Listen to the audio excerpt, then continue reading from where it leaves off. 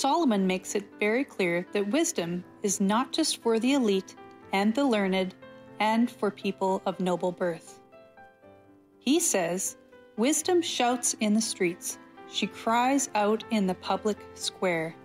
She calls to the crowds along the main street, to those gathered in front of the city gate. How long, you simpletons, will you insist on being simple-minded? How long will you mockers relish your mocking? How long will you fools hate knowledge? Come and listen to my counsel. I'll share my heart with you and make you wise." According to Solomon, the simple-minded are not merely handicapped and unfortunate. No, he is being bold in his proclamation. He is saying that anyone may be wise.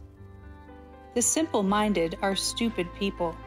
The fool has made a decision to reject wisdom and personal responsibility for his or her life. The gospel message declares that through Christ we may be wise if only we will take responsibility for our life. Wisdom is crying out for us. It is God Himself. All we have to do is cry out to God for wisdom.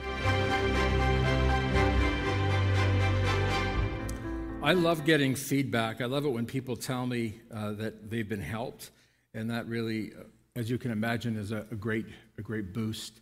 I just got a text last night from somebody in our church who said, "Your last sermon has remained in my mind how I had partnered with fools in my previous marriage and also in business. I nearly destroyed myself financially. I am so thankful for God's restoration when I turned away from the fools and looked to Him." We need the wisdom of God. Would you agree with that?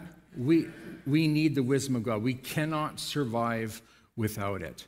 The problem is, and you think we've got the wisdom of God, it's there for us. We can lay hold of it. We can own it. It can be ours. And yet so many people reject it. And we're going to talk about that this morning. Now, in ancient times, as everybody knows, I won't insult your intelligence, but here goes. No. In ancient times, as you know, there were no TVs, no newspapers, no radios, no internet, no public address systems. There were no telephones. There was no real way to communicate to the masses when a message needed to be communicated to the masses. And so what happened, and this goes back to very ancient times, there are people who were appointed as heralds. They had the job of communicating the proclamation of the king, or else gathering information and bringing it to the king. We sometimes call them town criers, and if you are familiar with Britain, you know that they still are using people called town criers. It's to keep up a tradition. They don't really need to do it, but it's to keep up the ancient traditions that go back a couple hundred years. The town crier was a familiar person used in Old Testament times and New Testament times.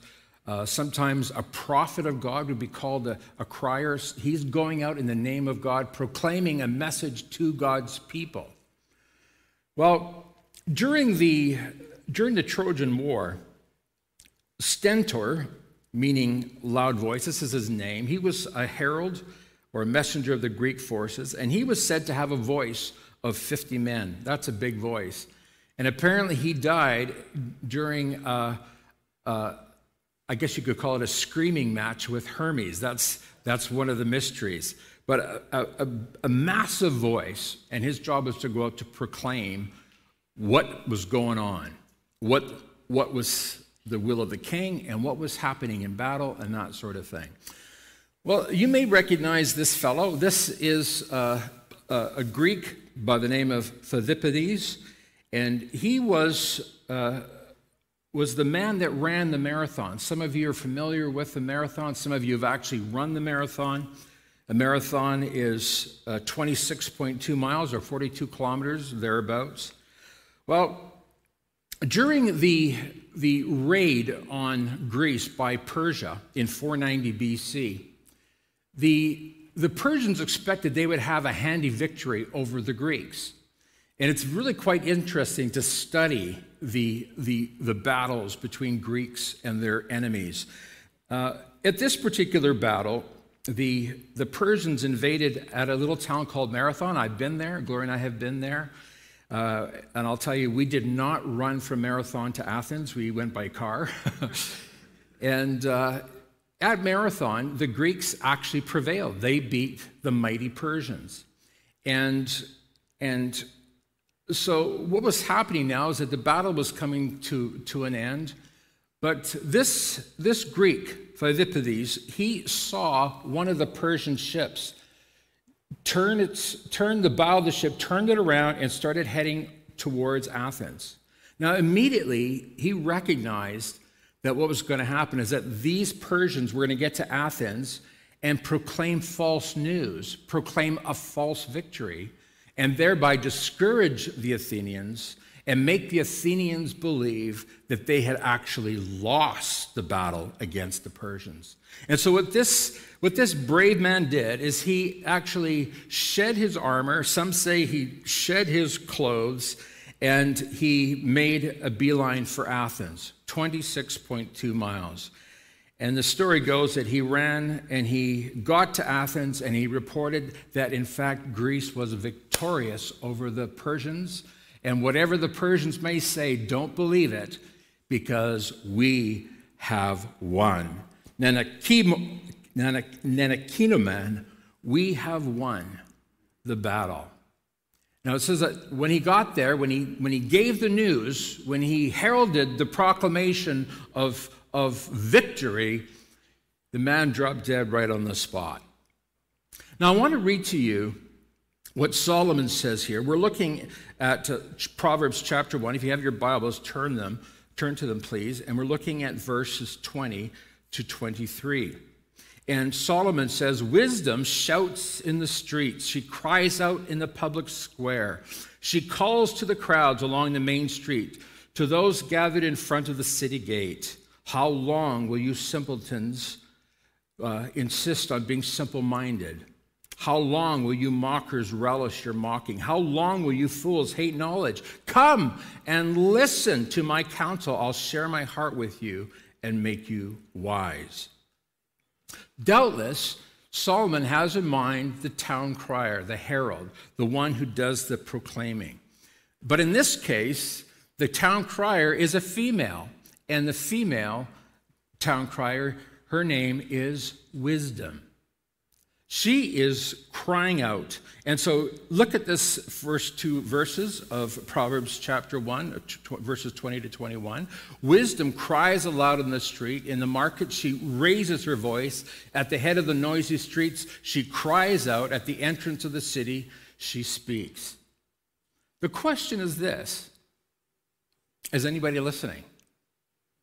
Wisdom is crying out, is looking for your attention. Wisdom wants you to hear what she has to say. And that really is what the whole book of Proverbs is about. Wisdom says, come and read and learn and discover. Come and be fed on the word, on these Proverbs, on this truth. Wisdom is pleading with her listeners, desperate to communicate what? Truth. Now, we live in a world that is constantly trying to get our attention and trying to share its truth with us. But we as Christians, we understand that Jesus is, in fact, the way, the truth, and the life, and that no one comes to the Father except through him. As Christians, by definition of who we are, we reject the wisdom of this world and we look to Christ for wisdom. And the Bible says that when we have his wisdom, when we know his wisdom, we will be set free. Now this morning, if your heart, your mind is tied up in knots over what's happening in our culture and our society, please understand something. There's nothing new under the sun. That's what Solomon tells us in Ecclesiastes. This is another book of wisdom. There's nothing new under the sun. But here's the question. Will you listen to the voice of wisdom, and will you, in fact, be prepared to do what the Word of God tells you to do? Why is wisdom pleading? Why all the fuss? Because wisdom understands that this is a matter of life and death.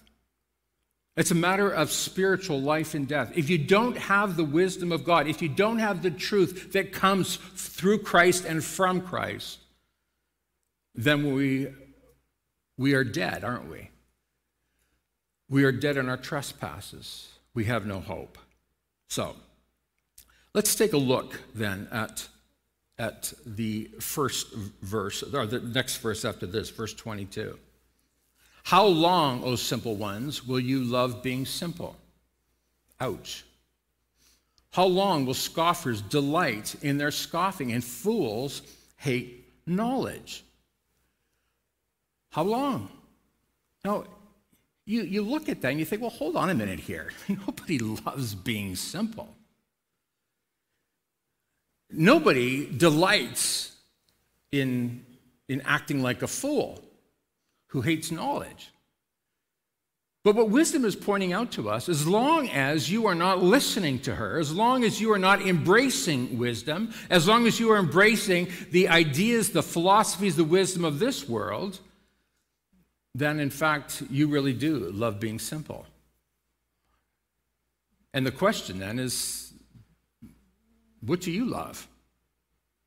Because if you're not reading faithfully in the Word of God, if you're not looking to God for wisdom, and when we talk about wisdom, by the way, remember, we're talking about the wisdom of God. We're not talking about a generic form of wisdom that could include anything. We're talking about a wisdom that comes from God.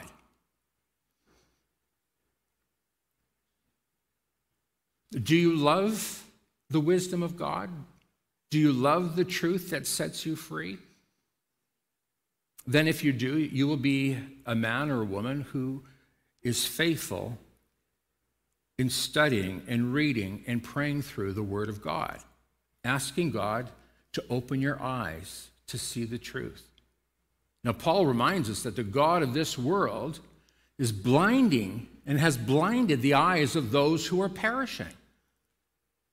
These people who are dying because of their lack of knowledge are the fools. These are the ones that love being simple. Don't give me any of your religion, Pastor. Don't talk to me about your Jesus. I don't want to hear anything about it. What's going on? Well, they love being simple. They delight in their scoffing. That, by the way, is the new comedy. And every comedian that is out there is mocking the church, mocking Christ, mocking Christianity, mocking the Word of God. Why? Because they love being simple. So what about you? Do you love being simple? Or do you love the truth? And by the way, Jesus is the truth. If you love Christ, then you are going to love to know what Jesus Christ has to say to you. Now, the power of wisdom, and this is why it's so critical that you and I lay hold of it. The power of wisdom is that it exposes the simple-mindedness of all humans. Now, some of you are sitting here today thinking, well, you know what, I maybe should have gone to a different church because I'm really quite wise. I don't really need to hear this. Well, I got news for you. The Bible declares that every one of us in this room is by nature a fool. Ouch, Pastor. Every one of us. Solomon is actually describing here all humans. Remember what Solomon's father David said, and I can assure you that Solomon is very aware of the things that his father said, especially in the Psalms. Listen to this, Psalm 53, 1-3. Solomon here is reflecting what David says in Psalm 53, 1-3. Listen to this. The fool says in his heart, there is no God. And by the way, that is a major theme now in the public arena, in the public square. That is a major theme that is discussed by everybody. The fool says in his heart, there is no God. They are corrupt, doing abominable iniquity. wicked, wicked sin. There is none who does good, says David. God looks down from heaven on the children of man to see if there are any who understand or who seek after God. They have all fallen away. Together they have become corrupt. There is none who does good, not even one. That is, my friends, the verdict that's been pronounced. Every one of us, we need to understand, is a fool that loves being simple. That is, until we embrace Jesus Christ. This is why you need to be converted. This is why you need to do more than just be religious. There's a lot of religious people that go to church every Sunday who are not converted. To be converted means that you are going to bow your knee and bend your stiff, arrogant neck and say, Lord Jesus, it's me. It's me that needs forgiveness of sin. God, I need your wisdom. I need to be forgiven. Because the verdict has been pronounced. There's not one who does good, not even one. David says the same thing in Psalm 14, doesn't he? Verses 1 to 3. And Paul actually quotes this passage of Scripture in Romans chapter 3, verses 10 to 12. Now, the beautiful thing about wisdom is that it causes us to open our eyes to see what we wouldn't see unless God came along. See, the fact of the matter is, nobody can find God on his or her own. One of the things that God has shown me over the past 30 years in the ministry, 30 years plus, is that nobody finds God. If that were the case, that we could find God, then we wouldn't need Jesus to come and look for us. And yet that's exactly what Jesus said, right? He's come to seek and to save what was lost. You and I are lost, dead in our trespasses, living as fools who in fact love being simple. And Jesus comes along, sent by the Father, to come and find us and to save us and to include us into his family. Because before that, my friends, every one of us, is stupid and morally bankrupt. We need a Savior. Now, I know some of you are sitting here this morning thinking, I did not expect to come to church and be told I was stupid or morally bankrupt. I know other churches I could go and they would just be trying to rally my spirits and make me feel good about myself. Look, I don't want to make you feel good about yourself. I want to tell you the truth. I don't know if anybody here has ever had surgery before, but I can tell you, when you go into the doctor's office and you got a problem, he's not going to say, oh, don't worry about that growth. You're still a wonderful person. Nobody can even see the growth. You're a beautiful person. You look great on the outside. Don't worry what's going on in the inside. You'd say, what kind of a quack are you? Well, folks, the same thing goes with the truth, with the Word of God. You did not come to church to have me tell you that you're wonderful. I'm here to tell you what the truth is and to tell you that, in fact, it's Jesus who is wonderful and not you. I think that sounds right, Pastor. I think that makes sense. It does make sense. This is called the gospel, the good news. The good news that liberates you from your sin and gives you a brand new heart, a brand new mind. What do we want? We want the mind of Christ. That's what it means to be a Christian. He opens your eyes so that you can see the truth. How many remember the day that you were converted and your eyes were open and all of a sudden it all made sense and you just knew that you knew this is the truth? You know that moment. That was a supernatural moment. You did not find that on your own. But the Spirit of the living God was active in you and on you, bringing you to repentance, regenerating you, bringing you to life.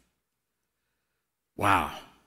Augustine, some consider him the greatest theologian of all time after the Apostle Paul, from the 5th century.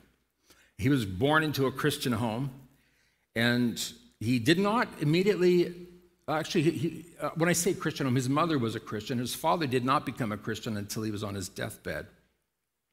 But Augustine decided that he was going to reject the faith and the wisdom of his mother and her faith. And he went looking in different directions, looking at different religions. But he says he remembers that when he was a child, he was out with some friends. And boy, this sounds so contemporary, like it could have just happened yesterday. And he says he was out with some friends, and his friends, I think they raided a garden. And has anybody ever done that? Yes, a few people will admit that. Yeah, we used to do that, sorry. Sorry to let you down, folks, your pastor. Ugh. But he said he did it, and the fact of the matter is that he loved the fact that he did it. He loved his sin. His very nature, he says, was flawed. This is what he says. It was foul, and I loved it. I loved my own error. Not that for which I erred, but the error itself. He loved the sin itself. That's a fact, eh? We love being simple. We love being sinners. We love doing things that are contrary to the will of God. And it was from that incident that Augustine developed what we now call the doctrine of original sin. That each and every one of us is born with sin in us. And if you've ever been a parent of little children, 2 years old, you can see it.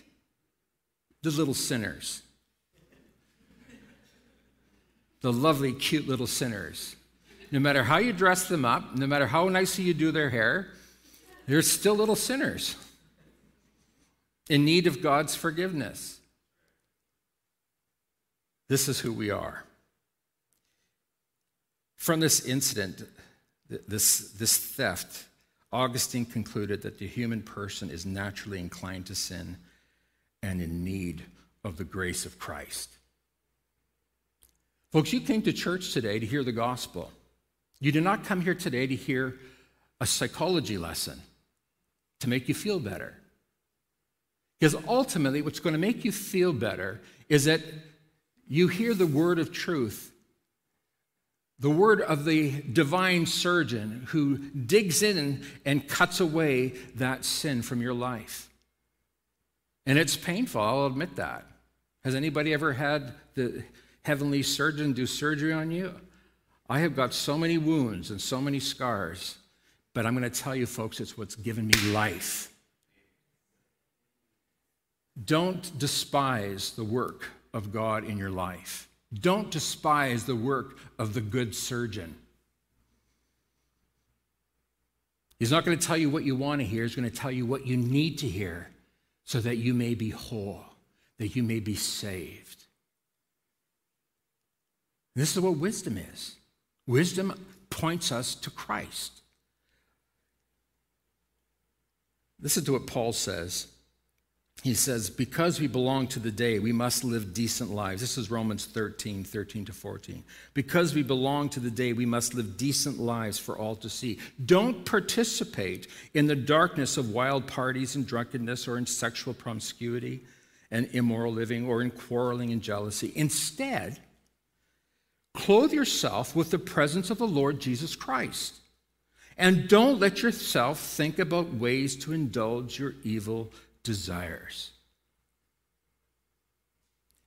It was this passage of Scripture that Augustine read that was the clincher for him. He was resisting God, saying, God, deliver me of this sin, but not yet. I want to carry on. I want to do it a little bit longer. Isn't that the attraction of sin? We know that our sin is causing us great sorrow and grief, and it's hurting our lives, it's hurting our marriage, it's hurting our kids, it's hurting us physically. You see, because we love being simple and we love being fools. That's the human nature. And God finally got through to Augustine, and this is what the Spirit of God spoke into his ears. He said, I heard it like it was a child speaking, saying, take up and read, take up and read.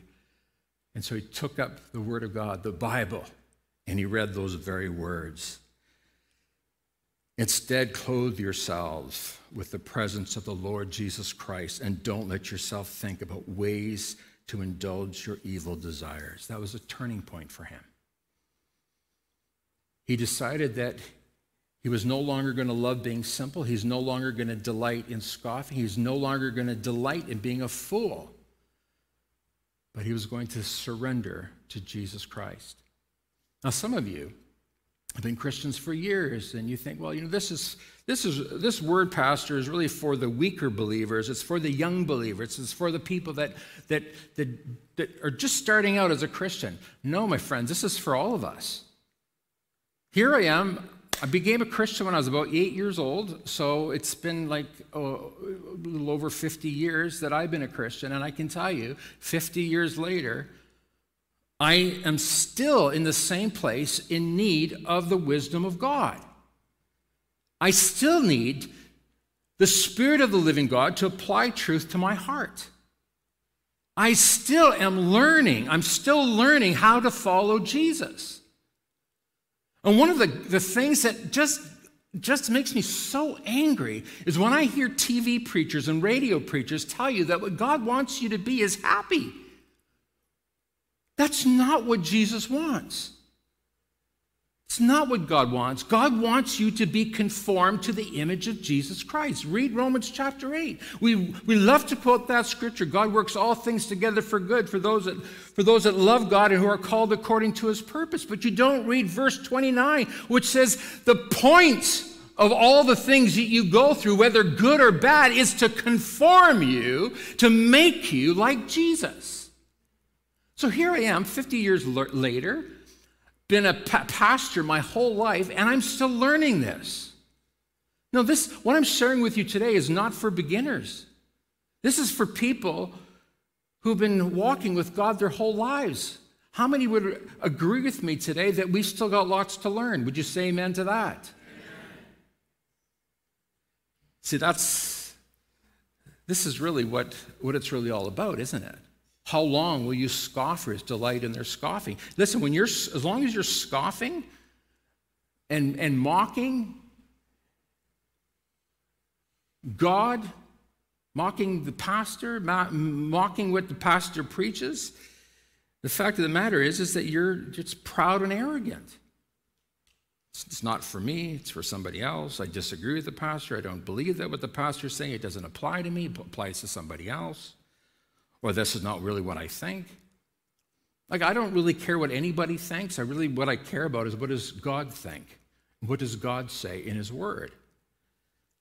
And as long as you are one of those people who is mocking and scoffing and saying, the word of God, I have a different view of the word, Pastor. Well, you better come and talk to me about it so that I can set you straight.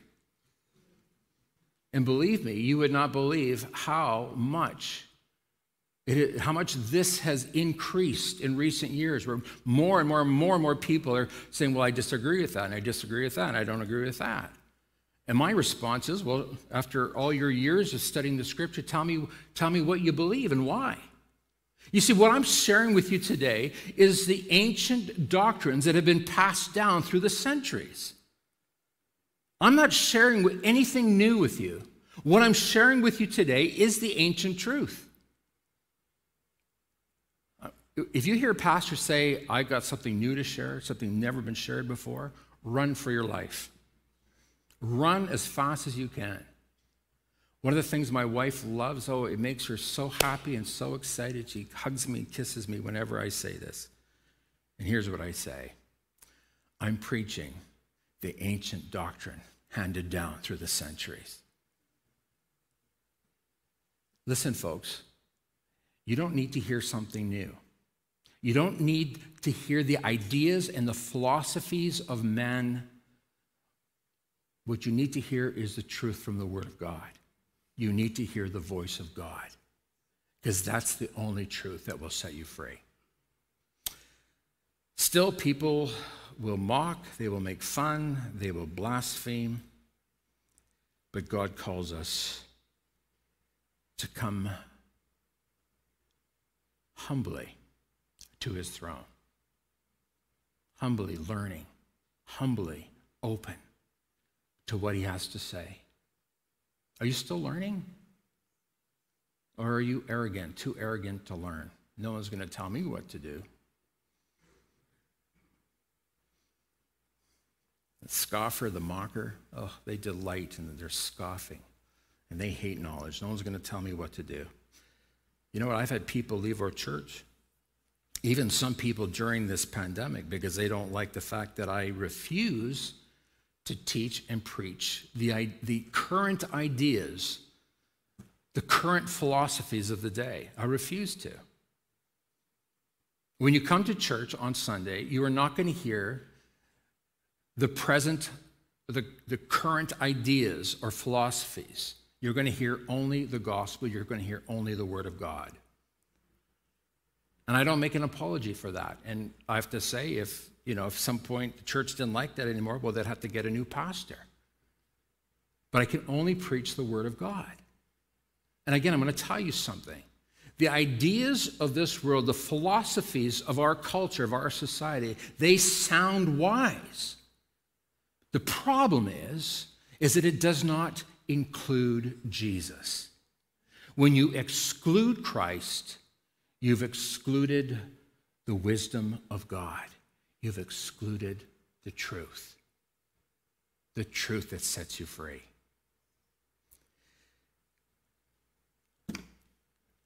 Remember last week we talked about the very theme of the Proverbs. The very theme of the Proverbs is simple. The beginning of knowledge, beginning of wisdom and knowledge is the fear of God. Proverbs 1:7. And again, we explain what the fear of God means. The fear of God very simply means that you understand you need to obey God, period.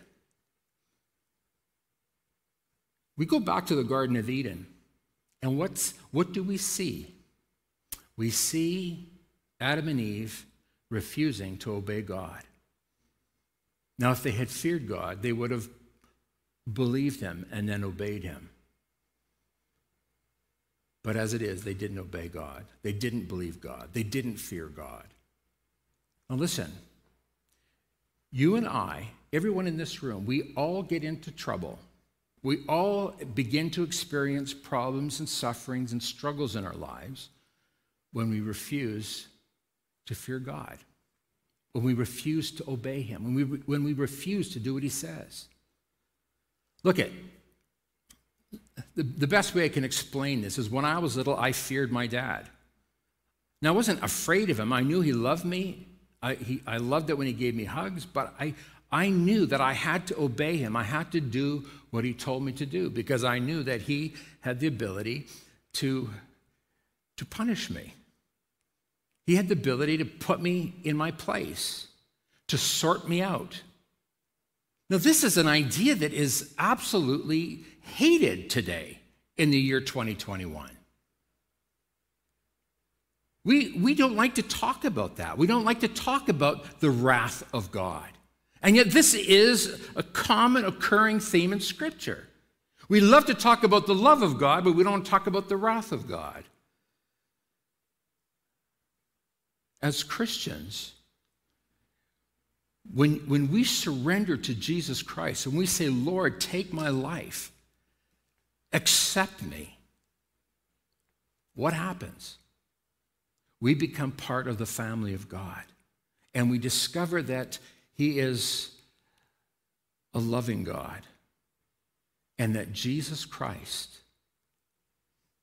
is that what we call in theological terms a propitiatory covering who protects us from the wrath of God so that we know the love of God. This is the gospel. This is the good news. That we can hide in Christ. Because when you and I become Christians, guess what happens? You and I are redeemed. we've been set free from our sin, and we discover a perfection that is in Christ. Until you and I have the righteousness of Christ, we face the wrath of God. But thanks be to God, he has given us a Savior. His name is Jesus.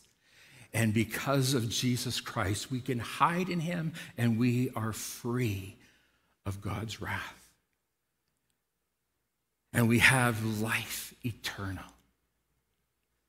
This is the good news, my friends. Wisdom says, if you turn at my reproof, behold, I'll pour out my spirit to you. I will make my words known to you. What's wisdom saying? Wisdom is saying, repent. And you and I, you've heard this over and over again. When we talk about repenting, it's all about turning away. It's like it's turning direction. So whereas before you were going in your own direction, doing your own thing, following your own ideas, or as Solomon says, following your own stupidity, your own foolishness. How many of us understand and remember when before we were converted, we were following our own stupidity? How many know what I'm talking about? You were following your own foolishness. But when you turned to God, you changed direction and you started following after God. Now here's the good news, is that God is not looking for a perfection in us. That is, he's not looking for us to become immediately perfect where we never sin again. I've heard pastors say that. Well, what a way to discourage people, because every one of us knows in his or her own heart that we are not perfect. How many still sin? Just a few people. This is an amazing church. Of course we do. Satan is going to whisper in your ear and say, see, you're not perfect. You'll never make it. Just give it up. Don't be a Christian anymore. It doesn't work. Don't believe that lie. What matters to God is that you've changed direction. It's not perfection, it's direction. If you turn at my correction, if you turn to Jesus, if you turn to the Word of God, if you come and hear the Word of God, this is why you come to church every Sunday, to hear the Word of God preached, to hear the gospel. It's not perfection, it's direction. You start walking towards God. And the beautiful thing is that God transforms you. Can I just say something to you this morning? The Christian life is a life of repentance. Every day we are living a repentant life. Because everybody knows when you get up in the morning, you want to go in your direction. But God calls us to live a repentant life, which simply means to turn and walk towards God and do God's will. This is what it means to be a Christian. This is what it means to have the wisdom of God.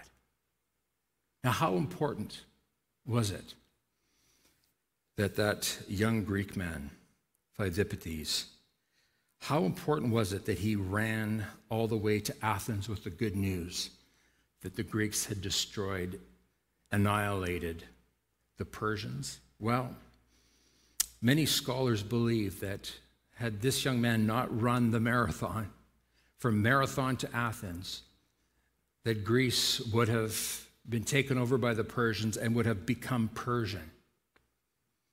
Immediately after that historic battle and that historic report from that young man, Greece went into what we call 200 years of classical Greek civilization. And if you know your history, you know that through the Greeks, we do have the study of mathematics, of philosophy, of rational thinking, of logic. This has influenced the West for the past 2,000 years and more. It would be a very different world today, a very different part of the world. If the Greeks had not listened to that young man who had run with the message, would have been a very different story. It was a matter of life and death. And what I'm saying to you today is a matter of life and death. Wisdom is crying out to you. Leave behind the ideas and the philosophies of your culture. Don't listen to it. And don't apologize for being a Christian. Rejoice! Your life is built on the solid rock, which is Jesus Christ. The man who built his house upon the sand, his house was demolished. But the man who built his house on the solid rock, he stood firm in the midst of life's storms. My friends, you are more than a conqueror through Jesus Christ. Only embrace the wisdom of God and reject the wisdom of this world. That's what Paul said to the Corinthians. Stop deceiving yourselves if you think you're wise by the world's standards. You need to become a fool to be truly wise, for the wisdom of this world is foolishness to God. 2 Corinthians chapter 3. I'm going to ask you to stand with me, please. Father, we thank you today for Jesus Christ, who came to us as a babe in a manger. That babe in a manger who would grow to be our Savior and our Lord. Oh, it looked like foolishness to the rulers and the principalities of this world. But for you, oh God, it was wisdom. And Jesus grew. And he became the bearer, the herald of the truth that sets us free. Father, we have a world that is right now living in such hatred towards the church. The guns of this world are on the church, on the word, on the Christian.